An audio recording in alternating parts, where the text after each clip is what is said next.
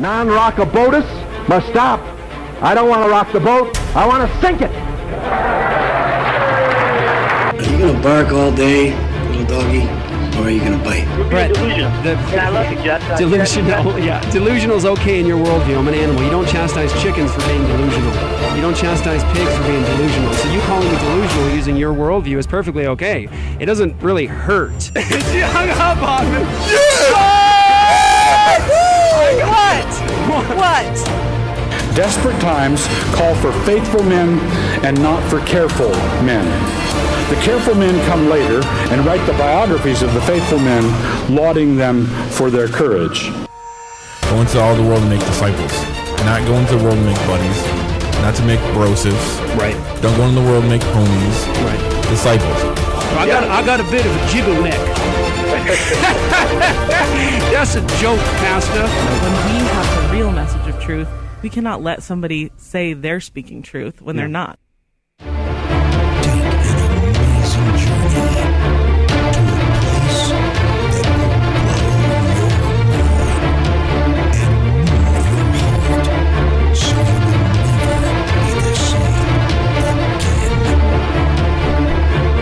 What is up? Hey, what's up, man? This is the bear, the ginger, and the vocab.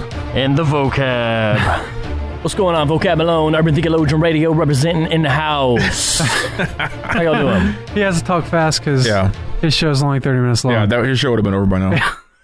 It's true. So, what are we talking about today? We're going to talk about a whole smorgasbord of stuff. Today's been crazy, man. We had all kinds of stuff scheduled, and then all just fell apart at the last minute. Jeff's sick. He sounded like the Godfather today for reals. He's like, hey, I just dropped these books off for you. He did. It was bad. Marcus like, you need to go home. He's like, I could do the show. He's like, I want to do a show and talk about the debate. I'm like, yeah. You can't refuse.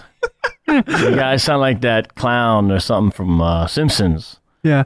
No, the funny thing was... Krusty. Yeah, Krusty the Clown. The funny thing, he was like, I can do the radio show. I look terrible. I don't want to do the TV show. And we're like, we're like, you look fine, dude. You sound bad. Yeah. But anyway, so yeah, it's funny because we had vocab scheduled for a different show. Yep. He came in at last minute and then that got canceled. So we're just gonna have a fun show today. That's Calvinism. That's Calvinism. Speaking of Calvinism, what? You have several Calvinistic topics you want to talk about. You want to hear about a party, guys? Yes. I'm here to talk about this picture right here. Oh, I haven't seen that yet. Let me see it. You haven't seen this picture yet? Who's that Muslim John Calvin? That looks like a terrorist. That's me. Muslim. In my Calvin cosplay.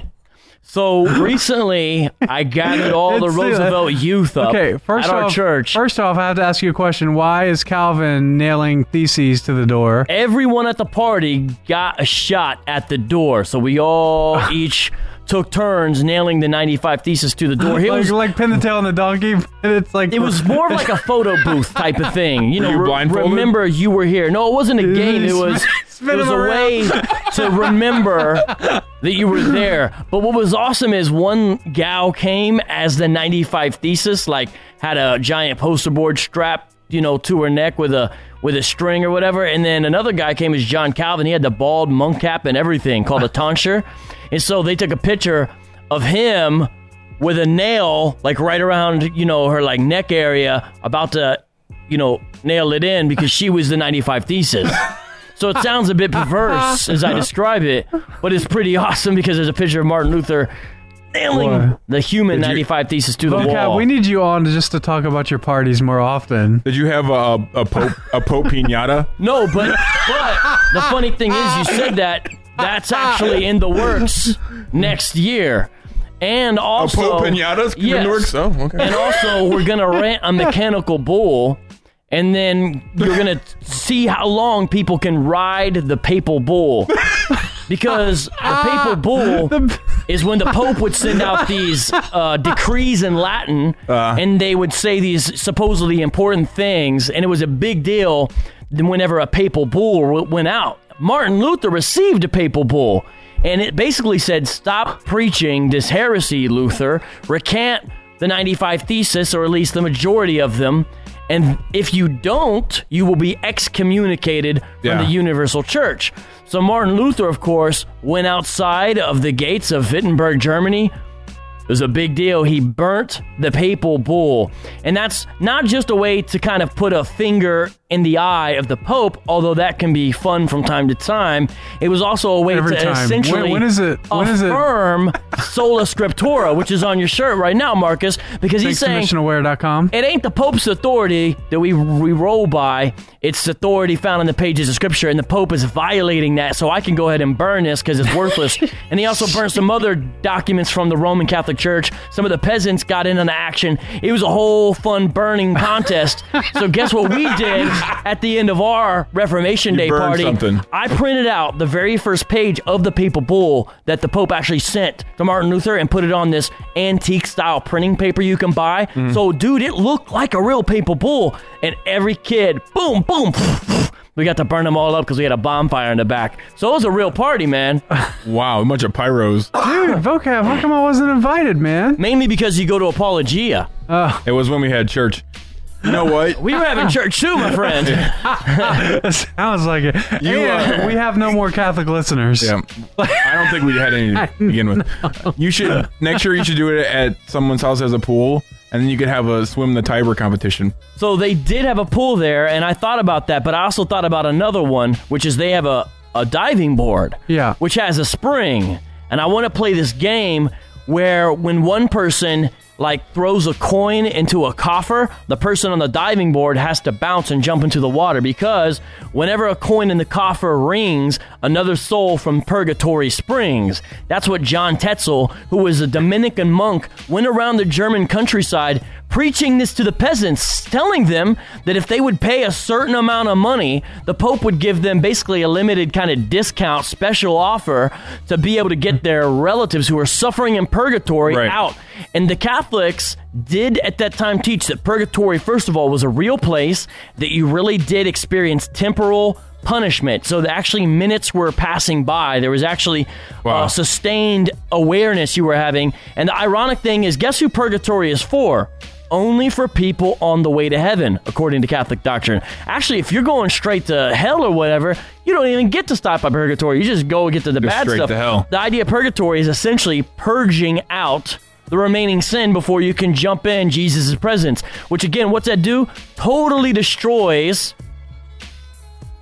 Solus Christus. I was pointing to the shirt. That's for you guys. That was for you guys. I don't know what you're about to say. It takes away Solus Christus because no longer Jesus is Christ's sacrifice sufficient, because you have this extra thing that you actually need to do. So we did a little game where we did throw a coin into the hole, and then after that you had to jump on a trampoline, like spring out of purgatory.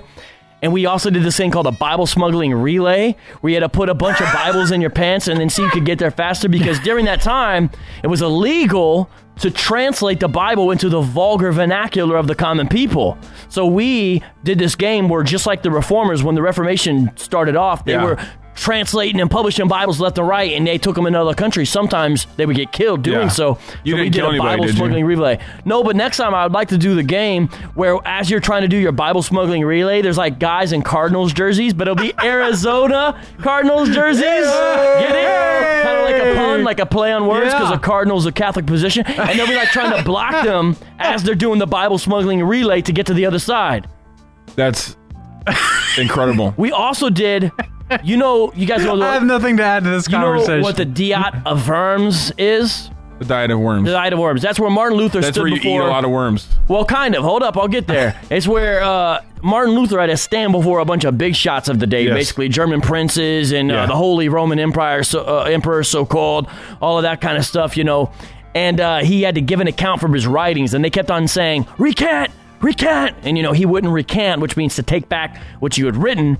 And that's where he gave the famous, I can do no other unless I'm convinced by scripture, plain reason. My conscience is held captive to the word of God. Here I stand, I can do no other, so help me God. Boom!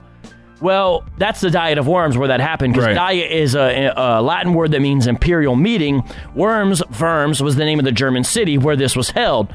So we did a Diet of Worms where we ate chocolate pudding, like kind of like dirt, you know, Yeah. and then put a bunch of gummy worms in it. Yeah, yeah. And the kids had to put their face in it and dig out as many worms as they could in a minute and a half. And you got like 10,000 points for each worm. So it's the diet of worms. But the thing is, before we play every game, we explain to them what it was. So the reason why I want to talk about how to throw a Reformation Day party is to show people, number one, it can be fun. Number one, it can be all ages, because we had high schoolers, a lot of, I think, and we had some adults there too. Number three, you should do it because 2017 marks the 500-year anniversary of when Martin Luther first nailed his 95 thesis on the chapel door there in Wittenberg. 2017, 500 years, because the first happened October 31st, 1517. So we need to like get into this. You know what I'm saying? You got 2 years to get ready to, at your church, throw the biggest Reformation Day party ever. We're gonna outdo you.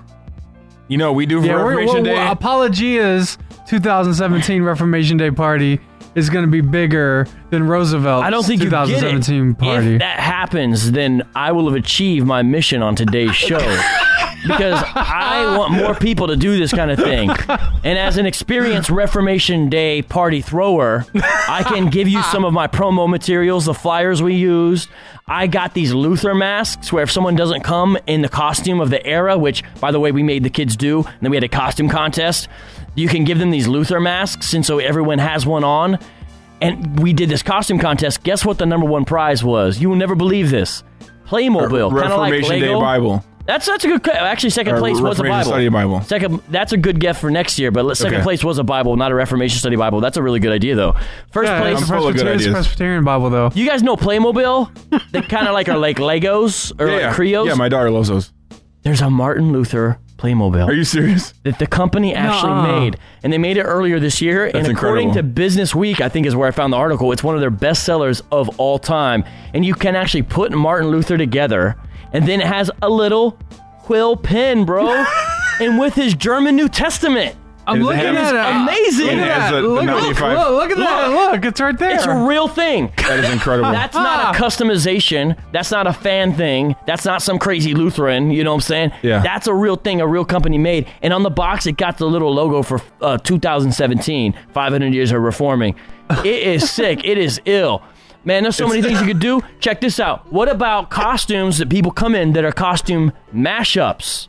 Next year, because I know sometimes, I'm just going to be real, we have a lot of black people at our church, and sometimes they feel left out, like they can't look like John Calvin because they're not, white or something. I say, look, first of all, don't worry about that. And that's why everyone tried to say I look like a terrorist. Well, my you didn't dark look like John Italian Calvin either. skin. But listen, this is some people are going to like this, some people are going to hate on it, but there's mashups. And the reason why I was going to say that is, let's say you're kind of old school and you like Luther Vandross. You know, the R&B singer?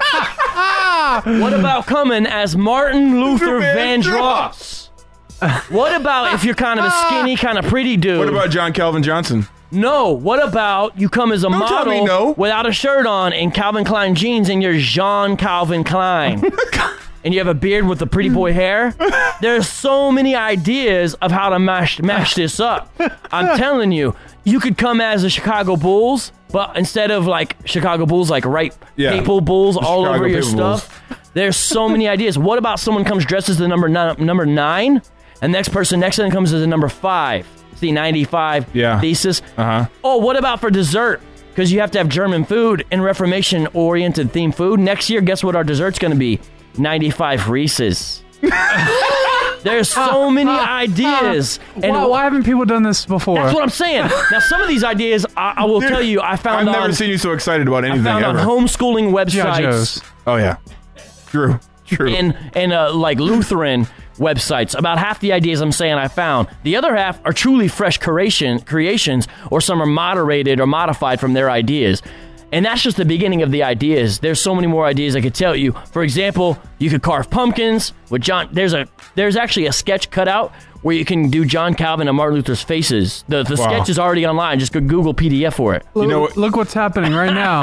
He's buying it. I'm buying it on Amazon. What? The Luther thing? The Playmobil. Yeah, that's got to be in our How much is it? studio. It's How like much is $13. 13? Yeah. Shoot. It's already bought. There goes somebody's tithe. Hey, you know what? Your party was missing something very important though. What? The Reformation Day, Oktoberfest, beer. Yeah, well, it was for the youth, so we didn't want to turn it. I'm just saying, you want it to be authentic. Illegal. It needs to include. And no one was baptized, right? No babies were baptized. No babies were harmed in the making of this party. Oh, only kind of authentic. All right, next year, since there is a pool there, we'll throw all the children into the pool. Sounds good to me, man. That'll work. I don't care how you get them wet. Those just that get them don't wet. sink to the Even bottom if we dip them, are the elect infants. Get them wet. Get them wet. All right. Hey, can you wrap us out, or you need some prep? Well, that beat is not. It's not ideal. It's not gonna do it. Can you bring me back a beat when we come back from break? That's like more of a hip hop beat than that one, and we'll do it. All right, cool. Apologia Radio will be back in 30 seconds.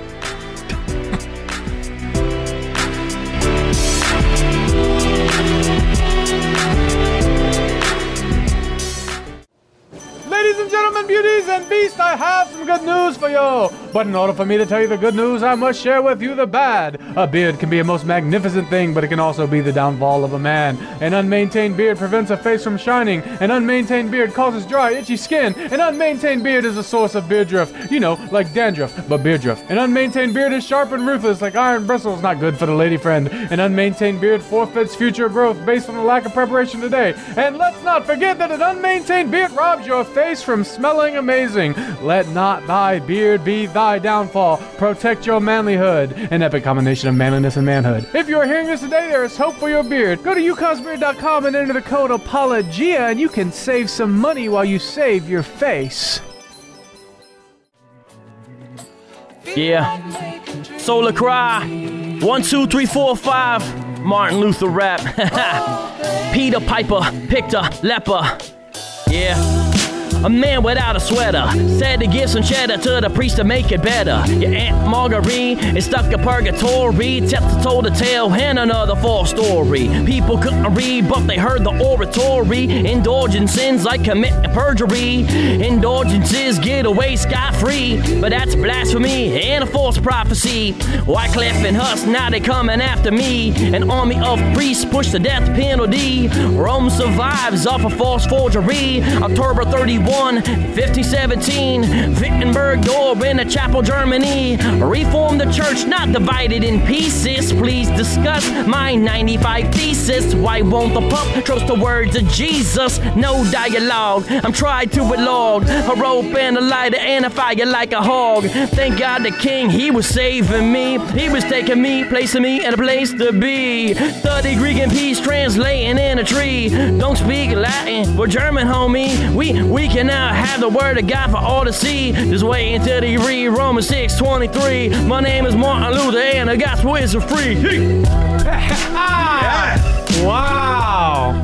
So that's Martin Luther rapping. That's hard. Wow. That's hard. I feel like that's exactly what he would do. Yeah. That's his style, everything. See, I said Peter Piper picked a leper. That's a reference to the Pope, because they call him like he sits in the chair of Peter. A man without a sweater is saying like the poor dudes. Said to give some cheddar to the priest to make it better. You know all about that. Aunt Marguerite stuck in purgatory. Tetzel told a tale and another false story. That's that dude I talked about earlier, you know, the coin in the coffer guy. Okay. People couldn't read, but they heard the oratory, so they had to trust the priest's interpretation of Scripture. Indulge in sins like committing perjury. Indulgences get away scot-free, because you basically pay your sin, be covered up. But that's blasphemy and a false prophecy. Wycliffe and Huss, now they coming after me. That's Martin Luther, because they came after those dudes before him. An army of priests pushed the death penalty, but Rome survives off a false forgery. October 31, 1517, Wittenberg door in a chapel, Germany. Reform the church, not divided in pieces. Please discuss my 95 thesis. That was the Why best part. won't the Pope trust the words of Jesus? Wow. And the words of Ivy Connolly. Sometimes you gotta bogart to go hard. Yeah, Man. That was awesome, dude. Yeah. Only on Apologia Radio. Yeah, that's right. You don't even get that on Urban Theologian because the show's not long enough. No, that's true. We've already done this rap on our show. Oh. It must have been the whole show. It was a lot better. I had a couple mess ups this time. On our show, I didn't have any mess ups. It was flawless. Kind of like our show compared to yours. Oh! No, we know that ain't true. Oh. This is your last time on the show, Vocab. What do you want to say to people? I'm like, hey, Ramon, what do you think of that? Huh? Oh, I was just answering church email. I didn't see what you were saying. What were we talking about? Do we have a guest on? Are we talking about what? That happens more than you care to know. Oh, I believe it. He was like, oh, I'm sorry, I'm in the coalition of the gospel. Yeah, or Pastor Bob. You gotta wake him up. What do you think, Bob? Well, I'm speechless. Okay. That's what I got to work with all the time. Yeah. I've been on the show with them. Yeah. I know how they roll. Yeah. So you just did a debate, huh? Yeah, so 2 debates. I just debated twice in one day a Muslim apologist named Shadid Lewis. And Marcus was there. He did the video. Yep. And the Woodpeckers. And the Woodpeckers are there. Yep. Yeah. They sure were. So tell us about it. Well, I feel like Shadid is a cool guy, and I like how our styles mesh, kind of casual but intense, kind of streetish but moderately academic. That was my opinion of the vibe of it. Yeah. And dude was mad respectful, mad chill, clear, and I feel like he's prepared, generally speaking, as far as what a Muslim apologist can be prepared to say, meaning he's really prepared, he's really clear, he's really good in what he does, but ultimately, of course, he's still defending a false faith. So that's his main weakness. It's not any personal weakness that, in my opinion, he has. He was from Hampton, Virginia, wasn't he? Yeah. I didn't even know that. When I was editing the debate, you said that, and I picked up on it. That's where I'm from. Oh, you guys should have. I know, man. He used to be president of one of the mosques there, that's actually. What I heard, yeah. He must be a lover then. Because Virginia's for lovers. Oh, I never knew that. Well, he's born in Brooklyn, so on the way, when I picked him up from the airport, because I actually picked him up, we talked about old school hip-hop. He likes Big Daddy Kane, yada, yada. He's a comic book fan, too, right? He knows some about that. He actually teaches ninjutsu, so he got these videos online of him doing takedowns and stuff. So just an interesting dude all around, man. And so you debate him on the Muslim apologetics, and then we get him and Jeff just to go at it physically. That's a great idea. That's a great idea, actually. I'd like to see. Yeah, totally. That's interesting, actually. Yeah. So we did 2 debates. So you can have an intellectual fight and a physical fight all at once and see who wins. Right. Well, I had to ask Jeff about it. I heard he wasn't here because he's sick, which seems to happen a lot. So I don't know if he's up to the task these days. He's like the old sick, I'll show you the sick style. But we've got 2 debates in a row. The audio is online. The video is going to be popping up pretty soon. Is the Quran trustworthy? And is the New Testament trustworthy? So we each had to defend our respective positions. And the beautiful thing about the debate is it had 2 sections where there was 10-minute cross-examinations. So there's like 20 minutes total of cross-ex back and forth. And most people, of course, like those spots the best. Yeah. So I think it lent itself to a really engaging educational debate overall. That's my view of it. I mean, the second one you were on fire, though. Y'all are about to knock each other's heads off. Well, we were definitely animated, but if you watch him, he's pretty cool and calm. I never felt like he was... I mean, if anyone was more like, hey, it was probably me more than him. It was fun. Yeah, I agree. We should talk about your Star Wars analogy. Yeah, I heard about that. Well, it's only like this one line. It's the one line that's all that matters. Yeah. It's the I'll be back. It's the I can't handle the truth. That's all you need is that one line. Well, so we were talking about, is the Quran truly a continuation of preceding revelation? Now, the Muslim claims previous revelation has been abrogated. That's their technical word for wiped away by the Quran's greater and final authority. One time I heard a Muslim say to me, when the new iPhone drops, people go get it, right? You want the latest and the greatest, the most up-to-date. That's the Quran and the Old New Testament are prior to that. They're the earlier generation. But in addition to that, they also charge, of course, the text of the documents is being corrupted by false theology and other things like that. And so it's like an iPhone with a virus. Yeah, so it's an older iPhone and with a virus. But then my point and part of this discussion we're having is that if you actually read the Quran and the theological motifs and claims that arise from it, it actually is not a continuation of any of the covenant documents, either old or new, for a multiplicity of reasons. It's discussion on the nature of God, even what the prophets are, what they do, how they behave, that type of thing. It's doctrine, it's of sin, of man, it's anthropology. its understanding of what we do with sin. So there was really no gospel. It's actually somewhat similar to sort of modern day Judaism, in the sense of, you ask for repentance, you try harder, God understands, it's all good, he's gracious so he can forgive. But there's actually no objective basis for why you're being forgiven. So all these things make it out of step. In fact, really, it's like a retrogression. But certainly, there's some awareness of the prior revelation. The Quran talks about the Torah, which is first 5 books of Old Testament, talks about the Psalms, talks about the Injil, which we understand as the Gospels. So there's some awareness. Jesus is in there. A number of the prophets and characters from the Old and New Testaments, especially the Old, are name dropped in there. The story of Lot and Sodom, the story of Noah. So there's some general awareness of those. So it has some continuity in that kind of a sense. Yeah. And of course, it's chronologically after. My whole point by saying that is this. The Old Testament's like Star Wars A New Hope. The New Testament is like Star Wars Empire Strikes Back. The Quran thinks it's Return of the Jedi, but it's more akin to Spaceballs. May the Schwartz be with you. And so the point by that is actually to prove something I really believe in kind of a memorable way. The Quran is claiming we're the final installment of the series in line with the prior. My claim is that it's more of a parody. It takes actual bits and pieces, but it comedically misinterprets and really satirizes them in some ways. In fact, the Quran gets the doctrine of the sonship of Jesus all wrong, gets the Trinitarian nature of Jesus all wrong, etc., etc. So it's more like a Spaceballs, which is an 80s movie by Mel Brooks that was a comedic take on the trilogy, but not a true continuation of the series like Return of the Jedi was, so Ewoks and all. So do Muslims think that the Bible are the Star Wars prequels, 1, 2, and 3? Yeah, so people then wanted to continue the analogy. Wipe that out of the canon, right? During the debate, someone said, well, does that make the Book of Mormon like a Phantom Menace? Which is actually possible because, it's inferior quality and it claims to be prior, but actually it comes after.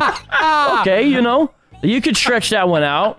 But the point to show is to kind of give away, and the Muslim shouldn't just be offended by the analogy. They should start to think, is Muhammad truly in line of the path of the prophets? And a key way to know that he's not is all the prophets, A to Z, taught repentance, and they also taught a doctrine of sacrifice, and they believed blood was necessary to wipe away the sin. And that's the key one. If you read Moses, he's laying down Levitical laws. If you read the prophets after, who are telling Israel, you're not living by the law, by the covenant that you signed on to, they're always pointing back to that. But then you get to the New Testament, Jesus comes, fulfills it. Hebrews talks all about that. Muhammad claims to be after in this path of the prophets, but yet there's no atonement, no longer required. God's standards suddenly are lowered. And in fact, they don't even believe Jesus died on the tree. They believe that Allah made it appear as if someone else was up there. By the way, which if that's true, this is a common argument. I didn't invent this, but Allah is responsible for the false religion that is Christianity, because the Christians saw a guy up there, they thought it was Jesus, right? So part of that's Allah's fault, because if he's deceiving people by making them think Jesus is on the cross dying, but he's actually not, well, then Christianity gets started partially because of that, but it was not true. So Allah's kind of at fault for starting Christianity, which according to Islam is a modern day false religion. So those are some of the things we discussed in the debate, because that last one gets to the character of Muhammad. And part of the point is the ultimate source, if it was Allah as described by the Quran, is insufficient to be reliable, trustworthy, because the character of the ultimate source itself is dubious. So are you likening Muhammad to yogurt? Oh, from the Spaceballs trilogy? I don't know. That's right. That's I got to work those other ones out. I don't have all those down quite yet. I made one other analogy during it. I forgot what it was, though. But, yeah, I mean, I want to try to be a local guy that does this more and more. Yeah. I think it needs to happen more. The trick is I keep on bumping into atheists everywhere I go, and I love atheists. I like them, whatever. But like when I want to debate Muslims and study, there's an atheist there, and they have a question, and there's an atheist here, and I can't find a Muslim one. And so I end up doing more stuff with atheists, but I would rather be doing more with Muslims, so I'm working it out. You just got to tag along with Dr. White. You guys can have dual debates. Well, I wouldn't mind being his junior varsity partner, his Padawan.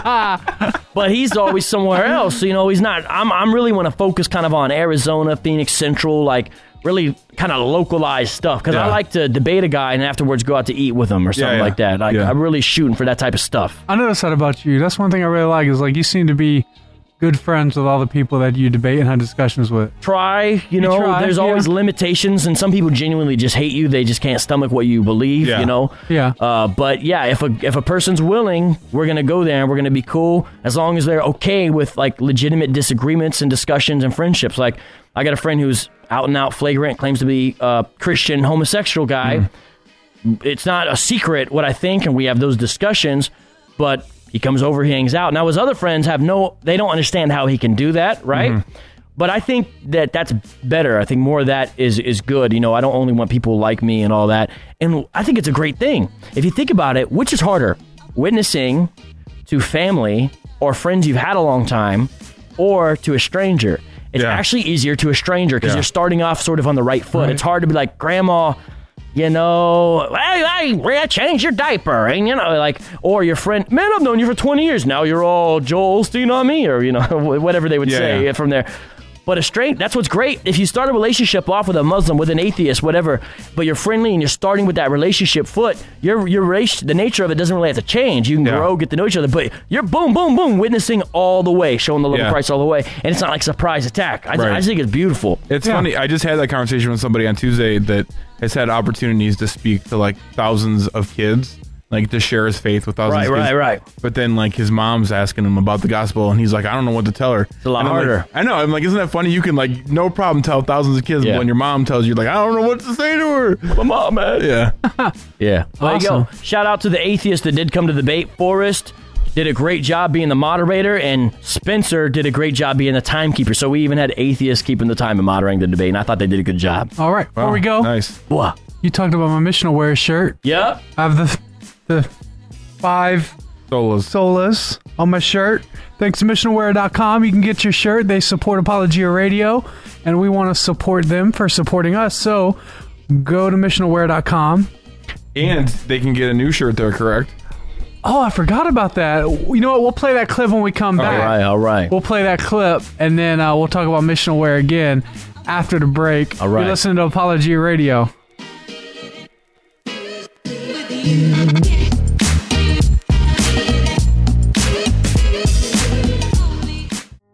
Hi, this is Mortimer with Apologia Radio. I want to ask for y'all good friends of ours to go on and click that button there and become my friends on the book face.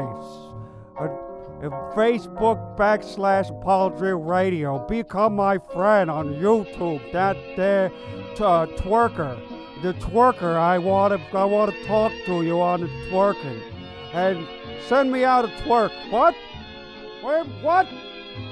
Twitter. Apologia Radio on Twitter. And also want to tell you we talk about apologetics and theology, and we do a lot of swing dancing, and we make a delicious chicken gravy. ApologiaRadio.com.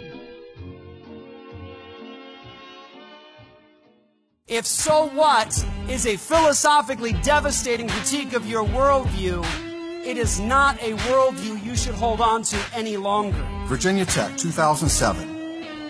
So what? 32 children, kids, students are killed. So what? Andrea Yates, 2001, killed her 4 children. So what? No, we're not baby eaters. So what? That is the new promo we made for the So What shirt for Apologia Radio. And you can get that shirt at missionalwear.com. Yes. And it says, so what? Yeah, it does. And there's some Mickey Mouse hands.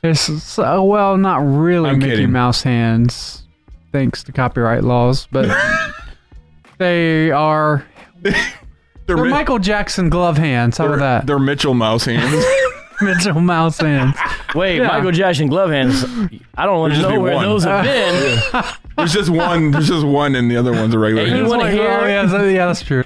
Here's the thing about the So What shirt. Every shirt that you buy that's from missionalwear.com, yes, the So What shirt, every So What shirt you get, you directly support Apologia. They're sponsoring us, and they're going to leave a donation to us for every shirt that you get. So, and they get a sticker, right?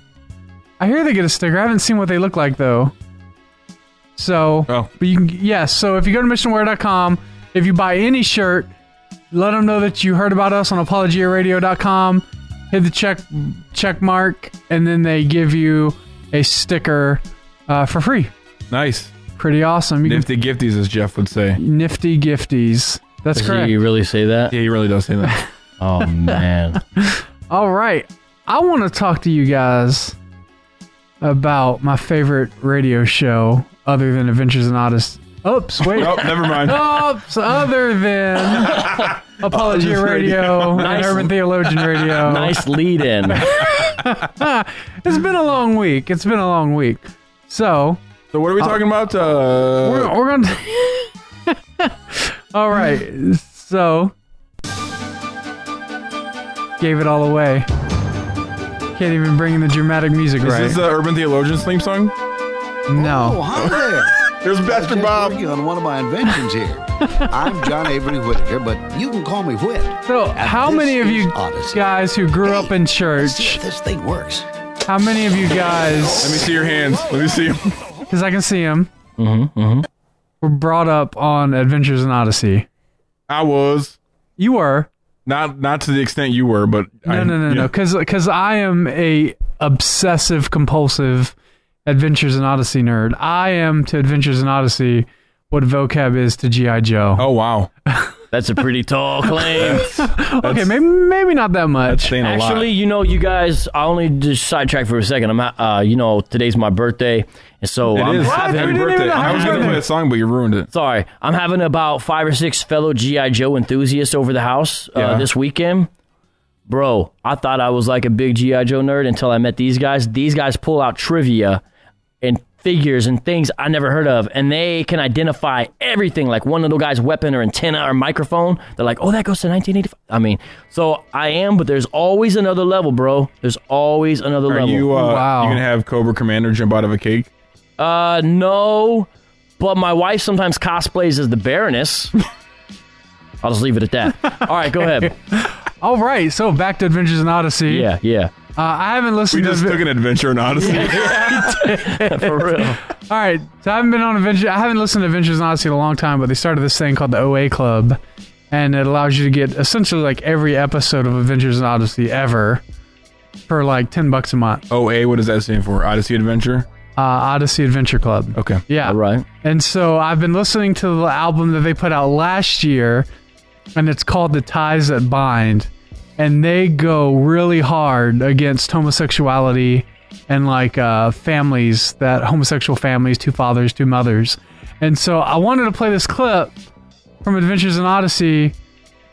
It's episode 8 on The Ties That Bind. And so here's a little bit of backstory.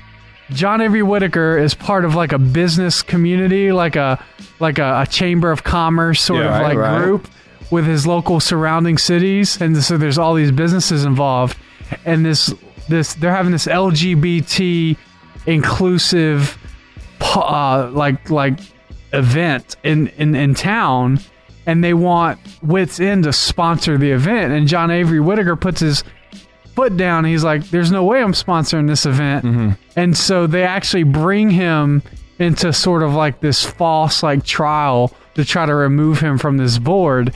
And John Avery Whitaker gives a discussion on worldviews that is awesome, and you should have your kids listen to Adventures in Odyssey. So before you play, can you imagine if they would have had this when we were kids? Well, they did have it when... No, I mean like this episode. Parents would have lost their minds, dude. Oh, I know. Well, crazy. Yeah. We'll come back. Yeah. I won't play this clip. I'll talk to you about some past episodes that impacted me when I was a kid. But go for it. Here we go. Point is, Mr. Whitaker, whether you like it or not, you are communicating a message that works against the efforts of the association. I guess I've misunderstood the nature of this association. Are you saying there isn't room for disagreement? There's room for disagreement, Whit, but this is a big event. Well, the fact that it's big means that we should have agreement about the philosophy behind it. Here we go. Now, wait. Are you saying there isn't a philosophy behind the festival? Words like tolerance and inclusivity are born out of a particular ideology, aren't they? Yes. So, we're dealing with a conflict of beliefs. Hold on now. This isn't a debate about religion. Well, in a way it is, Ben. That's the point. Everyone is driven by a worldview. Whether it's in politics, education, or everyday relationships, a person's worldview is being communicated in what they say and do all the time. My worldview is informed by my faith. Miss Adelaide's is informed by other sources. Dang. You like that? Yeah. Other sources. Other sources. So that is Adventures in Odyssey from last year's season, The Ties That Bind. It's all about family and adoption and what makes an actual family versus not a family. And It's really good. It's fantastic. The series is amazing. And just some production level, like some of their voice actors there are some of the top voice actors in the world. So the guy who worked with Pinky and the Brain, he was on Pinky and the Brain. Wow. And then the other guy that does like a lot of the guy that does the voice Mark of Hamill? Bender. Mark Hamill. Bender on He's the guy that does the voice of Bender on Futurama. I think he's on there. Parnell, I forget his name, but it's just like the production level is amazing, and like it really immerses you in this world of Odyssey. And they've been doing this for years and years. Yeah. And so I first heard about Adventures in Odyssey when I was a little kid, because you know when you grow up in a Southern Baptist church, like that's what little kids do is they listen to Adventures in Odyssey. And so when I would go and have sleepovers at my my pastor's kid's house, and he had this like wicker basket full of like the old cassette tapes of Adventures in Odyssey, because that was the only way you could listen to it. If it was on the radio, just a wicker basket, and we'd fall asleep like listening to episodes of Adventures in Odyssey. And then like when I was in summer camp, we had this time like it was a little kid summer camp. We had like the siesta time is what they called it. We were like right after lunch, where like they made you take a nap, like they forced you to take a nap. That's amazing.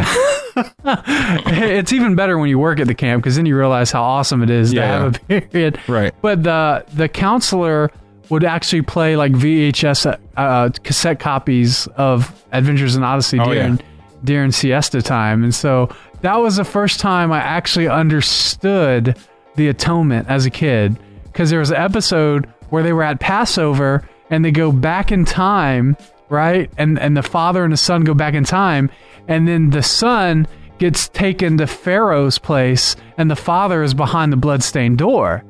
And so the father is like trying to risk his life to like go capture his firstborn son before death comes over, and they're not behind a door, and death passes over and they don't get killed. And so when they come out of the imagination station, they ask John Avery Whittaker, they say, how come we didn't die? And John Avery Whittaker says, because the atonement already works for you. So even though they were there, not behind the door, the actual blood of the lamb like covered it. So like that's the first time I understood the atonement. I love Adventures in Odyssey, and man, this stuff that they're doing, they're still pushing through, like they're still doing that stuff. You understood the atonement so well that you asked Jesus into your heart every summer. Every summer from the time I was 7. Even when I was working at summer camp, you know, like it's Arminian summer camp. We actually got in trouble for admitting to being a Calvinist when I was on staff, but that's a whole different story. Wow. But you know, they always say, you know, close your eyes, say this prayer, and I said it every time, all the way. You gotta make sure you did it right, just to make sure. And then, and like even when you're a counselor and you're just sitting there, and like, you know, the speaker's talking, you still say it quietly to dude, that's a lot of trees you burned up in them fires, dude. I'm telling you, man. Yeah, camp was awesome, man. We had this big bonfire, and then like the camp director would get up and he would tell the story of Elijah, and he would say that the prophets of Baal would say, "Oh Baal, send fire, send fire." And like nothing happened, and he would do it again, and everybody would go, "Whoa, Baal, send fire, send fire!" And nobody. What kind of camp is this? Nothing would happen, And then he would say, "You thought your cosplay was real." Some of the kids would cut themselves, and then he would say that Elijah would throw water on the fire, and then he just said one time, "Oh God, send fire!" And there's this line, and this fire would shoot down right over everybody, awesome. And then they would gasoline it, and then it would just explode. And anyway, that's my summer camp memories, man. It was awesome. I remember that's actually pretty tight. Cool, yeah. Yeah, it was really awesome. I remember this one summer camp. I'm talking about throwing the branches in the fire and stuff. If you're listening and you don't know what I'm talking about, they'd always put you on the spot at the last night of camp or whatever, and be like, "Oh yeah, they'd be you gotta do that." Yeah, I know, and they'd be like, "It's the last chance to tug those heartstrings to get them to say the prayer again." If you just accepted Jesus in your heart, come throw branches of fire. Or the one I remember was I don't think they were doing a sinner's prayer thing, but they were just something you're basically giving over to God in your life. You know what I mean? So come throw it in the fire. And I remember sitting there for the longest time, and then everybody's getting up, and I'm still sitting there, and I was like, if I don't get up and throw a branch in the fire, I'm gonna look really bad. It's threw a branch in the fire just because of the peer pressure, right? It's right. That's right. That's right, man. So since we're talking about Arminianism and those tactics, I'll go ahead and tell the story. So I was working at this summer camp. That's a good story. And me and my friend, his name was Spot because he had a spot on the back of his head. So they called him Spot. No. It was There's awesome. this girl there on crutches. We called her Eileen. We were great friends, man. We were great friends. So I don't know if you caught that. Did you catch that? No, I did not, because I was trying to tell a story. Sorry. He said there was a girl on crutches and they called her Eileen. An oldie but a goodie. Oh man, vocab, hilarious. Okay, so it turned out that he was teaching me about Calvinism, and I was already pretty much a Calvinist because my church pastor that I always went to was a Calvinist, and so his job for the summer was to teach the middle school volunteer kids that work there all summer and lead them devotions. And the middle school kids started to ask about Calvinism and free will. And so he told them, "Hey, well, I'll tell you about it tonight at devotion time during our, counselor devotion time." Well, it got out to some of the other higher ups at the camp that they were going to talk about Calvinism. So me and him got a private meeting with the camp director. And he said, "There is no way I can let you teach anybody at this camp if you don't have a heart for the lost and you believe that God's just going to save them no matter what." And so my friend Spot looked at him and said, "Well, if you don't like Calvinism being taught at your camp, you got a big problem because next week my dad's a speaker for the week and he's Calvinist." Oh wow. And it caused this huge upheaval, and they let the guy speak anyway because they didn't have anybody else. And so, but it was the last time he ever went to that camp, and I went to the camp. But so you guys went all Martin Luther and went and nailed up the 5 solas on the door. Yeah, that's the problem. All the summer camps, they're really great, but they're mostly all Arminian. There aren't any really solid that I know of anyway. I don't know. Reformed summer camps. Speaking of that, we talked about Reformation Day parties earlier. We did. There is a Roman Catholic church close to where we had our party, and for a second we considered taking one of the copies of the 95 Thesis we had made and taping it to the door. In fact, I think that should be maybe as people leave the last part of any Reformation Day party, go to all your local Catholic churches. Seriously, you know how awesome that would be? The next day, every Catholic church, they come in, there's 95 Theses on their doors. That's a really good idea, actually. We should plan that. I would say just use tape, so there's no defacing. Yeah. It's equivalent to a flyer or something. Yeah. But it's pretty awesome. Yeah. I'm not gonna lie, it's pretty awesome. Great idea. We should do it. We should film it and a prank video. Yeah. We should do that. That'd be awesome. All right. So what's up with that? We're going to the break. Oh, okay. Apologia Radio. You can sign up for all access at apologiaradio.com. What's up, y'all? This is Jeff Durbin with Apologia Radio at apologiaradio.com. Want to talk to you guys about an amazing connection that we have right now with Whitefield Theological Seminary.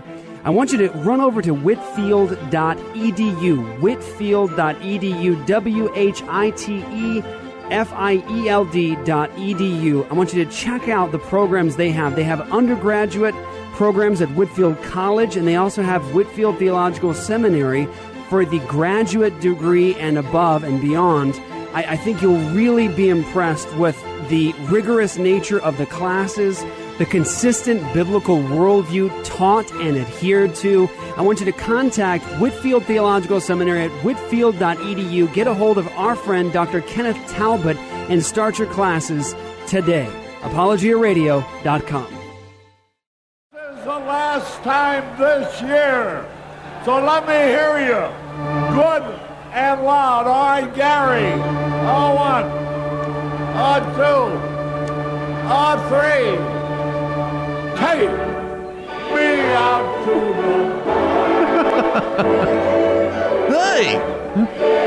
You're listening to Apologia Radio. So we're going to talk about Calvinism in baseball. We happen to know a Calvinist baseball player, and apparently so does Vocab. Yes. Well, not personally, but Not yeah. personally. You've just heard of You them. have connections. I do. Tell us about it. Already? All right. Well, the reason why I said this might be cool to talk about, that sounds beautiful in the background, I love it, is because, as some of you know, the World Series just ended. The Kansas City Royals beat the New York Mets. It was a very good series. And when I was watching some of the games with my wife, occasionally I would look up some of the players, to see what they're about and all that type of stuff. And in my little digging and my little research, I find this guy who's a second baseman for the Kansas City Royals, and he's a Calvinist. Did it say that on the website? No, not on MLB.com, of course. But I still actually don't know entirely how to pronounce his last name, but I think it's Zobrist. Zobrist, yeah. Yeah, Ben Zobrist. And so I did a little digging. I found an interview with him on Challies.com. You guys know what Challies.com is? Yeah. I mean, that's a famous, You have to know it if you're a Christian. Yeah, especially if you're Reformed, you know Challies.com, right? And so listen to this. This is the last part of the interview with the second baseman for the World Series champions, Kansas City Royals, Ben Zobrist. He says, "What are a few good books you've read recently? What are a few more you're hoping to read?" Let me just share you some from his list. The Saints' Everlasting Rest by Richard Baxter. Wow. Same guy who wrote the Reformed He's Pastor. a Puritan. The Attributes of God by Arthur Pink. Nice. Wow. And I mean, I could go down the list, but then in the books he wants to read, because also says books you like to read, Humility by C.J. Mahaney. I mean, I'm just saying, so in his reading list, he's got explicitly, Calvinist Reformed books. Anything by Pink, Wow. is it's a whole nother level. And then it's just pretty cool. So I did a little more digging. I found out he grew up as a son of the pastor, saved at a young age, and just seems to be legitimate all around. Went to Dallas Baptist University, and they asked him in this Challies.com interview, for example, how do you stay connected to your local church? Because he's part of a local church during the baseball season, and he mentions, I'm part of a men's theology class at our church. I mean, this is a baseball player, right? Wow. And he talks about Pastor Byron Yawn, which is a hilarious name for a pastor, by the way. Pastor Yawn. I try to stay awake during his sermons. But so I looked up Byron Yawn, Community Bible Church is the name, and sure enough, in his bio, he specifically talks about being part of the Reformed tradition and all that. So the pastor as well is specifically Calvinistic. Then this is my last leg of my research, guys. The reason why I'm sharing this is because it's beautiful to see somebody who has a robust theology. From the interviews, it seems like he has a very thoughtful posture about who he is and what he's doing, and really seeing it as something that is to the glory of God. And I think that's nice to see. I mean, we all see the Christian athlete who's like, Jesus Christ is my Lord and Savior. We get a quick shout out, point up to heaven after I hit a home run, that kind of thing. Okay. Which, by the way, I think Ben Zorbis does. But I'm just saying, that kind of shallow athlete version of come speak at my church Christianity that we don't even know if you know what you're talking about. But this dude's got a whole nother level. Not only that, dude's wife is a Christian singer. But Christian pop singers, I mean, they just be saying whatever. I mean, think about them. I'm not going to call out names like Jackie Velasquez, Amy Grant. I mean, you just think about the kind of shallowness of whatever. I look up this girl's bio. Let me just quote from Ben Zorb's wife bio, Calvinist baseball player extraordinaire. Quote, this is his wife. "I want the gospel to saturate what I do. If our lives end with loving ourselves, then we miss the point. We are to be sacrifices, living testimonies that seep gospel out of every pore, so that in every song, every confrontation, every dialogue, every sermon, every testament, we radiate the truth of our acceptance by God because of the righteousness of Christ. Wow. This is from her bio on their shared website, thezobrists.com, because they have a book together called Double Play. And she sings, and I just get ready, this last quote, because I was reading this to my wife, and I was like, Nicole, I'm pretty sure that dude's a Calvinist. She's like, well, let's look, because my wife's skeptical of like any athlete that people say is a Christian, as well she should be. Yeah. But when I started reading this, she's like, okay. So then I read this. This is just gets to another level. When we see ourselves in light of God and who he is, to claim any earned favor is not only crazy, but it takes away the reason Christ had to come. Wow. He came to be the interception between God's justification There's a football. and my deprivation. This is his wife's bio. She said this. I needed him, but did not know it. He pulled me out of the depths, kicking and screaming. There was not an ounce of me that desired God. He chose to open my eyes and make me aware of Christ and his glory. Wow. And it is in that power that my salvation rests. Because of the gospel, I am made right. Because of the gospel, I am given salvation. You say that was Spurgeon quote? Because of the gospel, I can never be let go. This is his wife, Sounds Juliana reformed to me. Zobris. So I'm just saying, like, it's kind of cool to see people's bios. And half the time, if I look up a player and they act more like a football player than a baseball player, and by that I mean, you know, murdering and beating their wives, I kind of like not really going to feel them no matter how good they are. Right. But a lot of these baseball players, you know, they're cool, some of them here and there, but to find a straight up Calvinist and his wife is repping game like that hard, it got me pretty amped, and I was just cheering for the KC Royals that much more. So I just wanted to share that with you guys. I know a family like that. Yeah, I know who wasn't cheering for the KC Royals. Who's that? Cy Tim Bruggencate. Why's that? He was for Toronto Blue Jays. They lost but before they that. lost. They lost to the Mets. I know. I mean, No, they lost to the Blue Jays Royals. prior. Yeah. The Royals. So They he lost wanted to the the Mets Royals, to win to get back at I them. would imagine he's a very vengeful man, so. He's a very vengeful man. No, the atheists are going to take that Yeah. one with it. All the atheists are like, just like his God.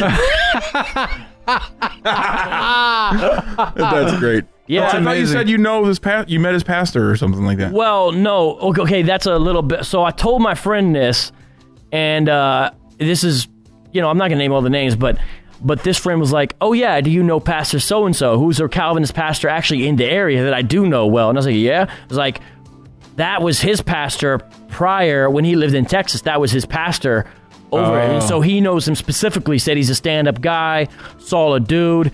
And this pastor I know was like really reformed. And so he got like a plug from a local pastor that I know really well. And so that's his former pastor. So, I mean, it's just kind of cool to see, you know, these things popping up.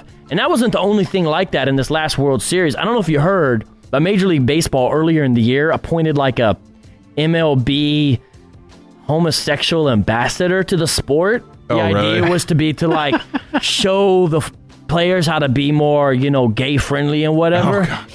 And so this caused a big discussion because they asked some of the players what they thought about it, and people knew that the New York Mets second baseman Daniel Murphy, who was also in the World Series recently, was an evangelical Christian. Oh, I didn't know that. So they specifically asked him, what do you think about this? Of course. And the only quote they got out of it was, I disagree with the gay lifestyle. But I read this full quote by Daniel Murphy, and again, I was shocked. Now, I don't have any proof that Daniel Murphy's a Calvinist, but I was shocked by the level of depth of thought and maturity in the full quote that he gave about, historically, we haven't always done well in this. I can be friends with people, but here's like what God's words are. Like very just clear and compassionate. They took out this one quote, and then like, there's this New York piece. All these articles came out against him, like all these homosexual fans rooting against him, and you know how it would go down, and that craziness going on, and like controversy. The Mets don't want him back because of this, yada yada yada. But it's pretty cool to see like him really representing and speaking out what he thought as well. So it's kind of cool to see some of those dudes, especially when they're articulate. He went free agent recently, didn't he? Well, he will be a just free posted agent. something on Facebook about that. That they didn't bring him back. Nah. Because of that? That's what some people speculate. So what it was is Daniel Murphy is good, but he's not at that whole nother level. But so it's like Tim Tebow, right? Like he's not really that great of a player. What happened is during the playoffs, dude started playing like Babe Ruth. He had 7 games in a row. He hit a home run. Boom, boom, boom. The poor Cubbies, who I know Luke loves, Like, he just Poor Cubby's destroyed nothing. them. Praise God. He's a White Sox Oh, good. guy. Actually, because I hate Cubs. I didn't want to say that, but I hate the Cubs. Praise God. First of all, who takes pride in being a loser? Second of all, they're a large market team with a big budget who still can't put together a winning team. Third of all, You're preaching to the choir right third here. of all, Hey, it's the curse of the Billy Goat, man. You I have can't a blame friend. that, To the man. choir here. Yeah, curse of Billy Goat. I know some of that. I have a friend on staff with the D-back security, and I said, in the drunk tank, because at Chase Field, there's a drunk tank. When dudes start fighting and acting a fool, they throw them in the drunk tank, and they actually go to jail. Yeah. They call it the jail, but it's like a little jail behind the field. Well, I said, who gets the craziest? And he said, first, no question, Boston Red Sox. Whenever they come to town, we have the most people in the drunk tank. And who do you think was second? Cubs fans. It's the Cubs fans. Right. Like, no question. Like, for sure, it was. Right. They were the worst. And so I was. Anyway, so what I'm saying is, don't really like the Cubs, but Daniel Murphy just started hitting home runs left and right, clutch homers nonstop. And then in the World Series, he didn't do as well. And so it's like, what's going to happen to him? But I mean, Yeah, well, it's like Tim Tebow, right? Like, because he was throwing some game-winning passes. He had game-winning runs because he can't throw the ball. Oh, yeah, okay. More than 10 yards. but that's right. So, and then, like, when they didn't bring him back, everybody was like, oh, man, like, it's because he's a Christian. But he just wasn't a good player. Right. I mean, you got to be, NFL quarterback, that's a whole nother level you got to be. Yeah. You can't be at 75%. You got to be at the 100% game. So Daniel Murphy's solid. Like, fans love him because he plays real hard, like hustle style ball. Always, he's like kind of a charger. He also had a couple epic errors During the World Series, it was so sad, man, because I saw it happen, and I knew that, the Royal second baseman, our Calvinist friend, was realizing, hey, that was predestined to happen. But I don't know Daniel's theology, so I don't know how he took it. It was kind of a sad thing to watch it and him kind of become the GOAT, when he had just previously been the hero. Yeah. But it is what it is. And, baseball, again, you can make an idol out of it, like any sport, anything. Right. Don't want to do that. But I don't like sports, but I do like baseball. Can you compare Calvinism to the baseball? Well, there's some few key things you could do. For example, you could take the doctrine of total depravity. How would you guys define total depravity? It's being completely sinful. unable. So in every area of our being, sin permeates. Yes. Noetic effects of sins are the intellectual assault the sin has on our rational faculties, for example. Right. Well, you have some great illustrations of total depravity in baseball. That's one thing you could do. Like, you could point to Ty Cobb and talk about Ty Cobb as a great example of total depravity. In the modern area, probably Jose Canseco. Why would you say Ty Cobb? Like, give some backstory. Okay, to so that. specifically, he was a really bad person. Ty Cobb, for example, had like features that some people in that day of racism considered black looking. So sometimes they would call him a half in. That was a famous taunt. And one time a fan was jeering him with that. Ty Cobb jumped into the stands and beat the man bloody, put him in a coma, like some serious permanent damage. Yeah. Because, first of all, he was offended at the specific slur, but then what he did to the man it was awful. And because he was such a great player, he only got a slap on the wrist. That's an example of the type of man he really was.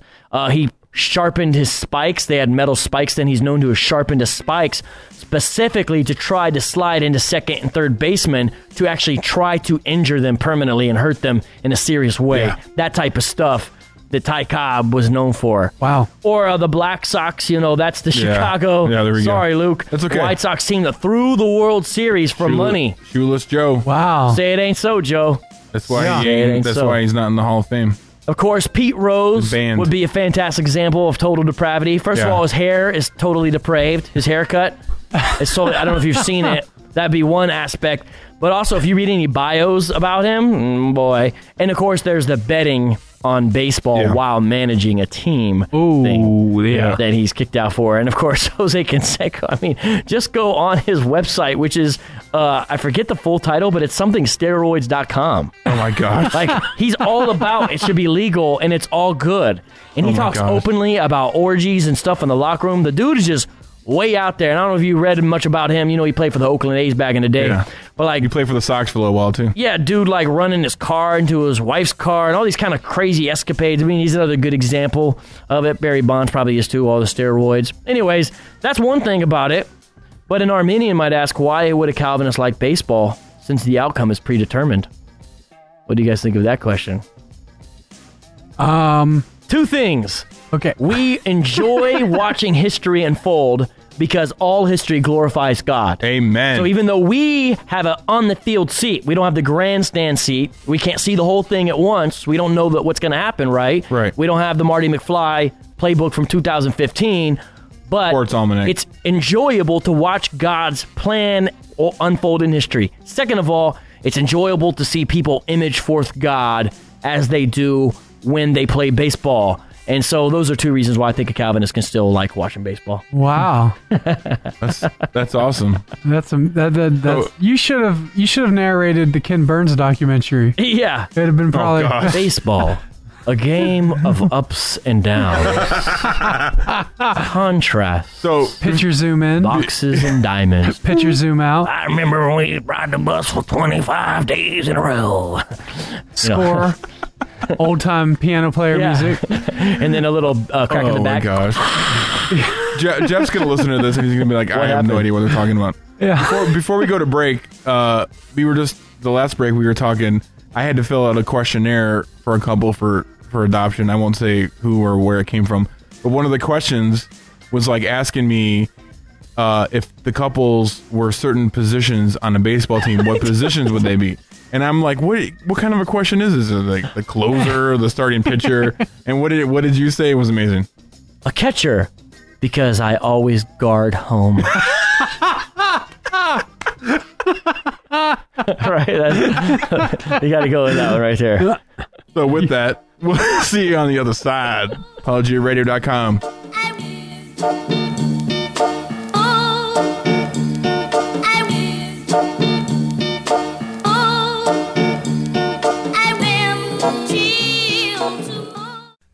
Hey, this is Drew from the Gotham Central Podcast. Tune into our show each week as Mike, Ross, and myself bring you all the latest news and reviews from your favorite DC Comics television show, Gotham. Listen in as three aspiring Reformed theologians discuss some of the best story arcs, comics, and movies in the Batman universe. You can check out the Gotham Central Podcast on iTunes, join our Facebook group called Gotham Central, and follow us on Twitter at Gotham_Central. We hope you tune in each week. Same bat time, same bat place.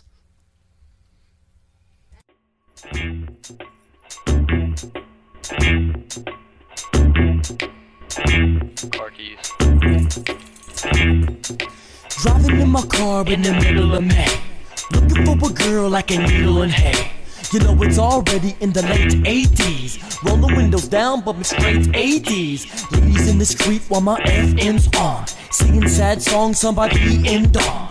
On my way to work, I'm feeling like a jerk. You sound so young. Plus I'm wearing tight. I was. 2003, it says? Yeah, that's right. That was 12 years ago. That was Vocab Malone rapping Lonely Malonely from the Notepad Nomad album, which is what? What'd you say, 12 years? Yeah. Yeah, 2003? Yeah, that's right. So you must have been 12 then?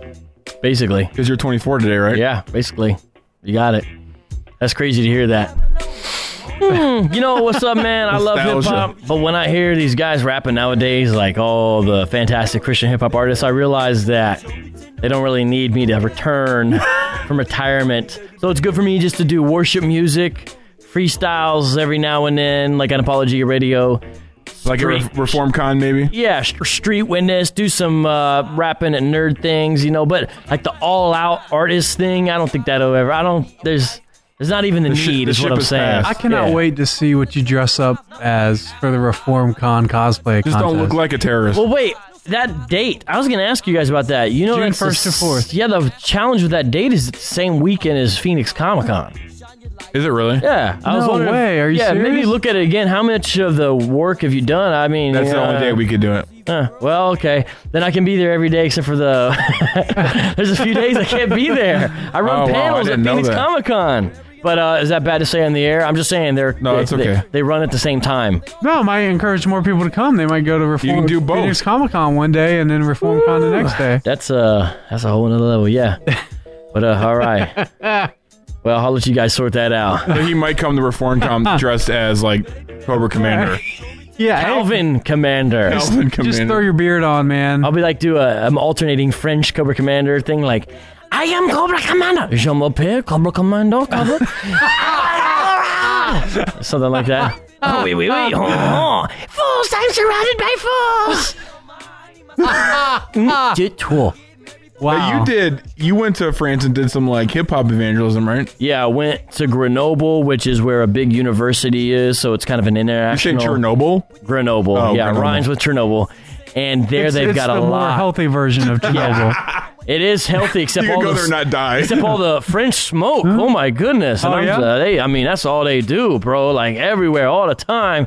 Anyways, but yeah, and there's a lot of North Africans there, and they tend to be Muslims. A lot of Algerians, for example, and so there's a great opportunity to witness to them in that context because the French got a lot of commendable things about them, but they are very French, and what I mean is They make good toast. Well, they're and fries. Yeah, they're closed off a little bit to other cultures. They kind of they don't like Americans. I heard Americans will tend to like, come on, join the party a little bit more. Like, you can make me some money, or we can party together. I don't care what you look like. You have a funny accent. Let's do it. You know, generally speaking, the French it's not as much like That's that. how I feel you about know what I'm saying? Yeah. And so these Muslim folks are really kind of ostracized. Even if they're third generation, the French are like, you're not a true Frenchman. They still kind of like, wow. And so it's a great thing for the Christians to come into this like really outcast community, show them the love of Christ and get past that. But you know, it's crazy, man. When I was there, I saw how hard it was even for the French evangelicals to actually do that.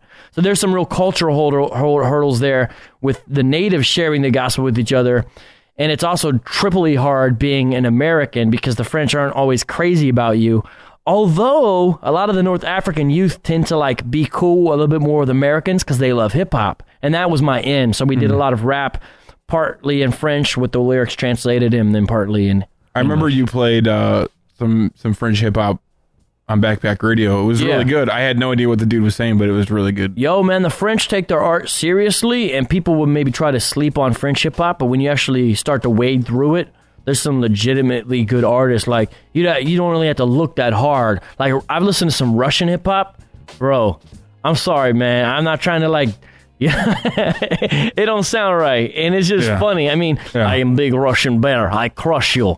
You know, imagine rapping like that, right? Yeah. Heard some German rap, some Ukrainian hip hop. It just don't work, man. The French, bro, man, they know how to put it down. It sounds like they're playing it in reverse. Are you talking about the French hip hop? The French, because the way they pronounce stuff. Yeah, it sounded like it was in reverse. It's funny. And they got some nice production, man. So French hip hop's pretty legit. French hip hop culture in general, I give respect to. So, anyways, I was there witnessing to the Muslims with the bridge of Christian hip hop. Nice, which is pretty cool. Little mission awesome. trip. So speaking of other cultures, we saw in the news today. Oh boy, that in China, some woman that had a baby. In China. That's news, first of all, in China. Yeah. A woman had a baby in China. Sorry. And, I think it was a baby girl, which actually is... Right. Don't they kill a lot of baby girls in China, right? Yeah. You ever seen that documentary? It's a Girl? Box? Oh, It's a Girl. Yeah. The 3 most dangerous words in the world. Yeah.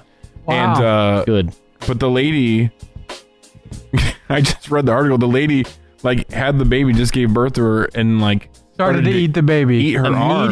Immediately started to eat the baby's arm, and they had to like pictures of bite marks on the baby's arm. They had to like grab the mom and like pry her mouth open and get the arm out, and which is amazing. Yeah, because if you watch the debate that Cy and Jeff did, Bruce Gleason's opening statement, the very first thing he said was this. Before we go on, I need to explain what an atheist is. There's a lot of misconceptions of atheists. No, we're not baby eaters. Now, it's true that atheists do not eat babies because they are made in the image of God and they think it's immoral. Yeah. But the entire premise of the debate that was set up from that statement that Jeff set up was, why is it wrong to eat babies? Right. And so they would try to act like, well, that's just a crazy question, right? Like nobody eats their babies. And now we have an article from a story that just happened where people from communist China who are most likely atheists. Yeah, where they actually they're most likely Christians. There's a lot of Christians. Yeah, I'm just saying, but if you're a communist, right. Probably an atheist. Maybe she just misunderstood the phrase baby food. Sorry. Sorry, it's too soon. Too soon. Yeah. Anyway. Yep. You just totally stumped Marcus. He totally got me. He doesn't even know what to say now. Got me. So anyway, don't eat babies, right? Moral of the story. Yeah, moral don't of the story. Eat your baby. Don't eat your baby. But it's interesting because now that's an actual position that the atheists have to defend now. Is like, why is it wrong for that lady to try and eat her babies? Right. If you watch Babies Are Murdered Here, there's a scene in Babies Are Murdered Here where the lady says, well, you know, some possums are born, they have 6 nipples, and if they have a seventh possum, they eat the 7th possum. It's like, well, why is that more? Like, that's what a lady defending abortion said. Yeah. Like, it's okay to murder your children because possums... Well, if you have 6 children, it's okay, but if you have a 7th... then you can eat it. Yeah. Well, we understand her analogy. She's making, you know, unfortunately. Wow, okay. and that's the news. Right. So that's the question in an atheistic worldview that Jeff is trying to answer, and Luke is that they're trying to defend, and Luke, like Jeff and Cy were trying to expose the whole time, is so what? Mm-hmm. Like, you know, who cares if someone eats their baby? Possums eat their babies. Right. Other animals eat their babies. Yeah. And he actually says in the debate, you know, one species evolves to do things this way, another species evolves to do something that way. And as Bruce Gleason says, there is no objective morality. And so you have this clip in the debate where during the Q&A session, you know, a lot of people complained about the Q&A session because the questions were kind of crazy. Yeah. But you really need to listen to some of the questions that were asked. There were some really good ones. Because the responses that Jeff and Luke gave and that the atheist had to answer for. I wasn't there. Jeff and Cy gave that the atheist had to, and that they had to answer for. But... Yeah. So we're really good. So this is a guy named Anthony English. And remember, atheists don't eat their babies. So what? And Anthony asked this question. Mr. Gleason, sorry. You want to answer? Either one's fine.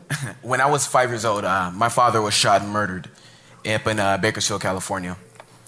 Richard Dawkins said that there is no good, there is no evil. There's only blind, pitiless indifference. As a Christian, I came to a conclusion that it was evil because my father was created in the image of God.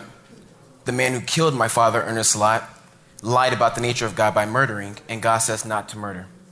So my question to you is, was the murder of my father back on March 18th, 1996, was that absolutely, objectively, morally good, absolutely, objectively, morally evil, or was it just blind, pitiless, indifferent like Richard Dawkins, the famous atheist, said? You're quoting Dawkins from an environmental standpoint. He's not talking about society. He's talking about nature is blind. He's not talking about modern society, and both of you guys have taken it a little bit out of context. Yes, it is morally wrong to murder. It's not objectively morally wrong because we... Well... There you go. There you go. Yes, it's morally wrong to murder. It's not objectively morally wrong to murder. Right. Right back, like in the same breath. Yeah, right. It doesn't work that way. So going back to eating babies, so we don't eat babies, so what? Yeah. You know? Yeah. If it's not objectively morally wrong, why? How can you complain against the lady in China trying to eat her child? I know. Well, I know. And you gotta watch the video of that because that's at 2:16 in the debate, 2 hours and 16 minutes in the debate, and Jeff's look on his face right now is the best look of a debate. Here, I'll show it to you. Ready? I gotta play it. We do it in our penal in our. Somehow he managed to break the fourth wall or whatever. He did. He looked right in my lens. Looking right into the camera. And was like, it's over. And he's like making this face like a little naughty child. Look at size grin, like the grin. So you got to watch the debate. It's up on YouTube. Please share it, pass it along, send it to your atheist friends. Let's get it out there. It's one thing to hear a debate, but it's another thing to watch it, especially how I film it. When I'm right up on their faces and when they lose a debate, like you can see it in their face, even though they never say it. You'll never hear it in the audio, but you'll see their worldview melt off their face, like really easily. Yeah, so. Like at the end of Raiders? At the melt off their face? Yeah, right. Yeah. Worldview, their worldview melting off their face. Sorry. And we saw some chatter on Facebook, I think, or YouTube or something about somebody complaining that Jeff and Cy were saying that the atheists were lying and had a problem with that, right? Right. We talk about, and so, but we know from Romans chapter 1 that they are lying about the God that they know, and they're suppressing that truth. And you can read that Romans chapter 1 on the Olive Tree app for your phone. Oh, there you go. Boom. Nice segue. I was wondering how we were going to get there, and you got there. That was called professionalism. Like a pro. I like how you threw the pin just to emphasize the segue. That was my mic drop. Olive Tree. Have you used Olive Tree vocab? Yeah, nice app with lots of stuff. Yeah, it's a wonderful app. You can do. Yeah, it's awesome. It's got a lot of stuff. Yeah, got a lot of stuff on it. Got a lot of stuff, and you can buy more stuff too. If you go to olivetree.com/apologia and you enter the code apologia20, you get a 20% discount off of commentaries and resources. There you go. So go to olivetree.com, get you some stuff. All right, so the whole "so what, who cares" things reminds me of Fred Armisen when he impersonates Jory Bear on The View. You've got to hear it. Can we do this? Absolutely. Great way to end the show. You know what I always say? Who cares? Just go home and have a glass of Pinot Grigio. Go to bed. So what? Beautiful. What? I got on 7 layers of foundation. I still look like a frog in a circus wig. Who cares? You know, I swear to God, the only way I can have a movement is with a dump truck full of benefiber. So what? Who cares? And here she's at. Usually he's on SNL, but in this clip, he's actually on The View with the real host, and it's really funny. And he always does this thing where he like. I don't get it. So what? Who cares? He looks nothing like me. I don't think so. Nothing. Not his face. Nothing. No. Who cares? And also, the other thing is, so what? Who cares? Excuse me. And now here comes Joy Bear. Okay, I can't take any more of her. Okay, it was fun until the real Joy got on the show. So what? Who cares? So what? So what? Who cares? It's really funny. Our favorite host on The View is Raven Simone, who has been quoted as saying, "Yo, dog, get my words mixed up." My favorite host on The View is Candace Cameron. I was joking. I was being sarcastic. Okay, all right. And the reason I'm saying that is because I saw that there was like 100,000 people that signed a petition to get her kicked off the show. Yeah, did you see that thing where she was saying she wouldn't hire somebody if they had a, quote, ghetto-sounding name? And she said, if your name is Watermelonina or something like that, I'm not trying to hire you. And I was like, what? Your name is Raven Simone. But like, first of all, this is like actual bigotry. First of all, what is this? Shocker! Actual bigotry on The View. Hey, second of all, unbelievable. Who was Raven Simone hiring to do what? Y'all know I get my words mixed up sometimes. I'm just saying, man. I think Bill Cosby said the same thing though. So she's being mentored. Oh, did he? Did he say? He was real. He was real. In favor of African Americans and black people just being normal in society. Man, your names, man. Like that's why. Whatever. My mom had. That's why he was hated, and the rape drugs. That whole rape drug thing. My mom had 2 students. She was a teacher, and she still is a teacher, but she had 2 students there. I think they might have been brother and sister or something. One of them was Lamangelo and the other one was Arangelo. Those were their names. But if you looked at them, they were spelled Orange Jello and Lemon Jello. Yeah, my dad tells me a story. It's amazing. I'm like, that's the coolest names ever. My dad tells me a story when he was a corpsman in the Navy. There was a lady, she really loved the name Placenta.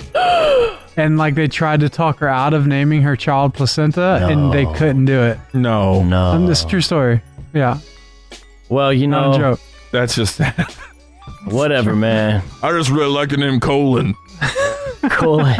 I'm naming my son Colin.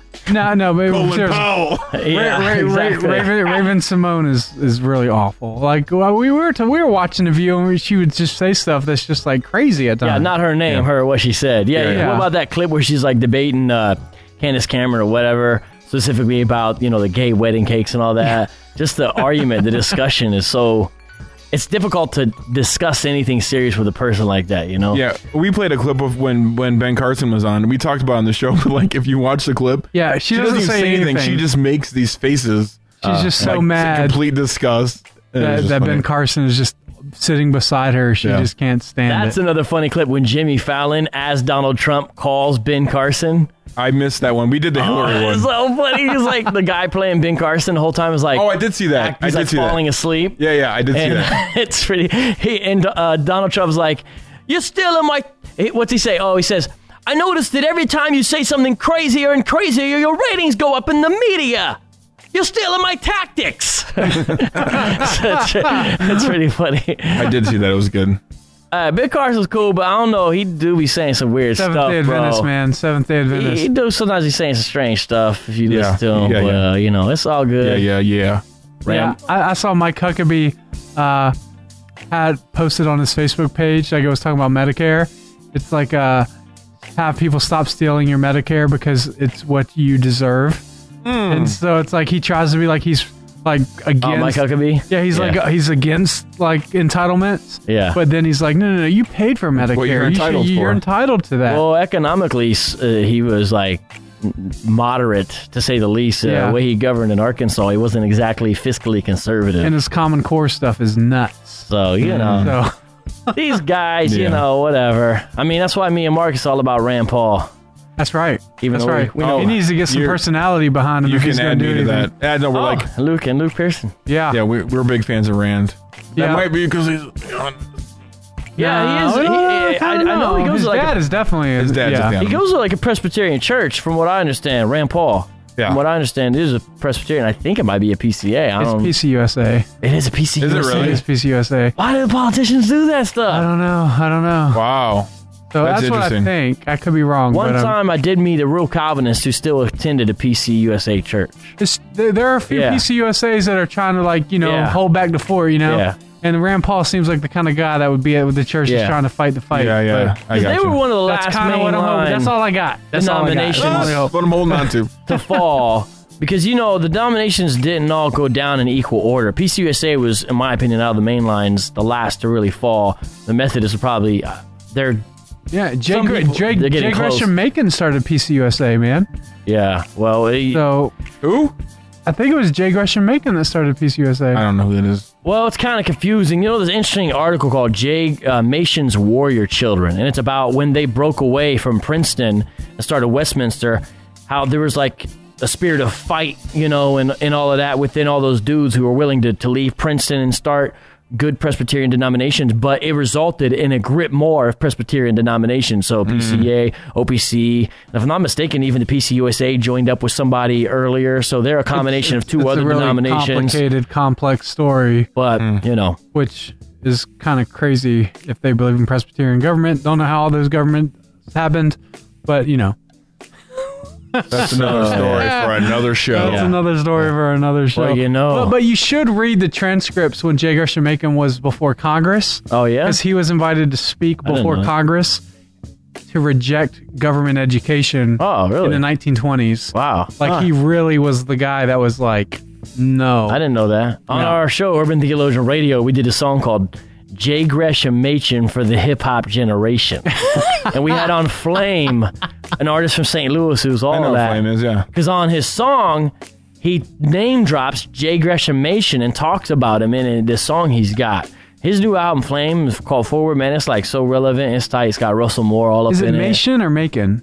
I usually say Macon. That's why I didn't know who you were talking about. I know it ain't that. I think it's Jay Gresham Macon. I know who he's talking about. Okay, maybe I'm wrong. I always thought it was Macon. Oh, well, okay. When you said it, I was like, Jamaican? Jay Gresham Macon. Jamaican? What? Jamaican. I know his name's strange. It's all right. We know what you're talking about. Yeah. Y'all figure it out. Now I'm with you. There's like a lot of discussion that's interesting about the interaction between him and Van Til. Because Macon moved heaven and earth to get Van Til over at Westminster, even though Van Til was like basically a rookie professor at that time. And Van Til didn't want to go, but things just worked out. And Macon kind of like knew Van Til was onto something when he started Westminster, but he couldn't completely... Basically, the way he kind of talked about it was, I don't completely grasp all the ins and outs, but I know this is his bag in his area, and I know it's important. And so he propped him up, gave him a lot of freedom, and got him at Westminster and gave him free reign. So Macon has a lot to do with Van Til's ability to say what he needed to say and all that. That's interesting. At Westminster, that's my understanding of the way the relationship was. Did you watch the Apologia TV episode with John Frame? Is that up yet? I have not. It's going up this week. Oh, I'm sorry. Even it's not though up yet. I am an all-access member. You are. Yeah. You'll like it. We had him on. He talks about some stories with Vance Hill because he was one of his students, Yeah. Some really cool stories. Yeah. I appreciate it. And Ben Bonson as well. I'd love to do that. Yeah, actually, Wayne Grudem told some stories. This is crazy, dude. When Frame was like a younger professor, I guess, at least one class, and I'm pretty sure it was ethics, he had Bonson and Grudem in the same class. Because Grudem said there was a class where Frame let Bonson teach the class, even though he's a student. He let him, and it was like on theonomy and all this, and Grudem asked him some questions afterwards. It just sounded like a legendary thing. Because one time Grudem told me and this other Calvinist dude at class, we would always go up to Grudem and be like, "Hey, tell us some Bonson stories." Wow, I didn't know they were classmates. Yeah. How did we get here? How did we get to this subject matter? Like, I don't even know. Machen somehow. Yeah. We need to get PCA. Grandpa. There we go. Politics to view. We need to get. So what? Who cares? We need to get Grudem on just to talk. Just tell us Bonson stories. Yeah, that's Booking Grudem takes a miracle. I know you. I know you've heard from you. But it can happen if it's ordained. I'm a producer. I work miracles. That's what I do. So, anyways, man, this has been a great show. It's been a lot of fun. It's amazing how we just kind of did this together. So, thank you, Vokev, for being on. Thank you, King Ginger. Thank you, Sherman, on the ones and threes. And were you pointing at me for something, or you just want me to get off the air? So, sign up for All Access, apologiaradio.com. Peace out.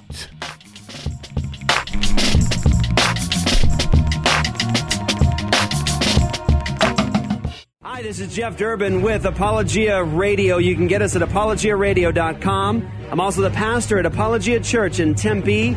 You can get us at apologiachurch.com. Want to invite you guys to join us for worship, the Word, and fellowship on Sundays at 4 p.m., and that's Joy Tempe. Hey there, we are a family integrated church, so we invite you to bring your whole family to worship with us. This is Luke Pearson, the ministry bearer, also discipleship pastor at Apologia Church.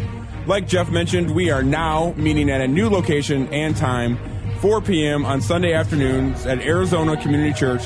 That's 9325 South Rural Road and Tempe. We're meeting in the Community Center, and that is between Warner and Ray off of Rural. Again, you can reach us on them internets at apologiachurch.com. Delicious beards are encouraged but not required. Glory!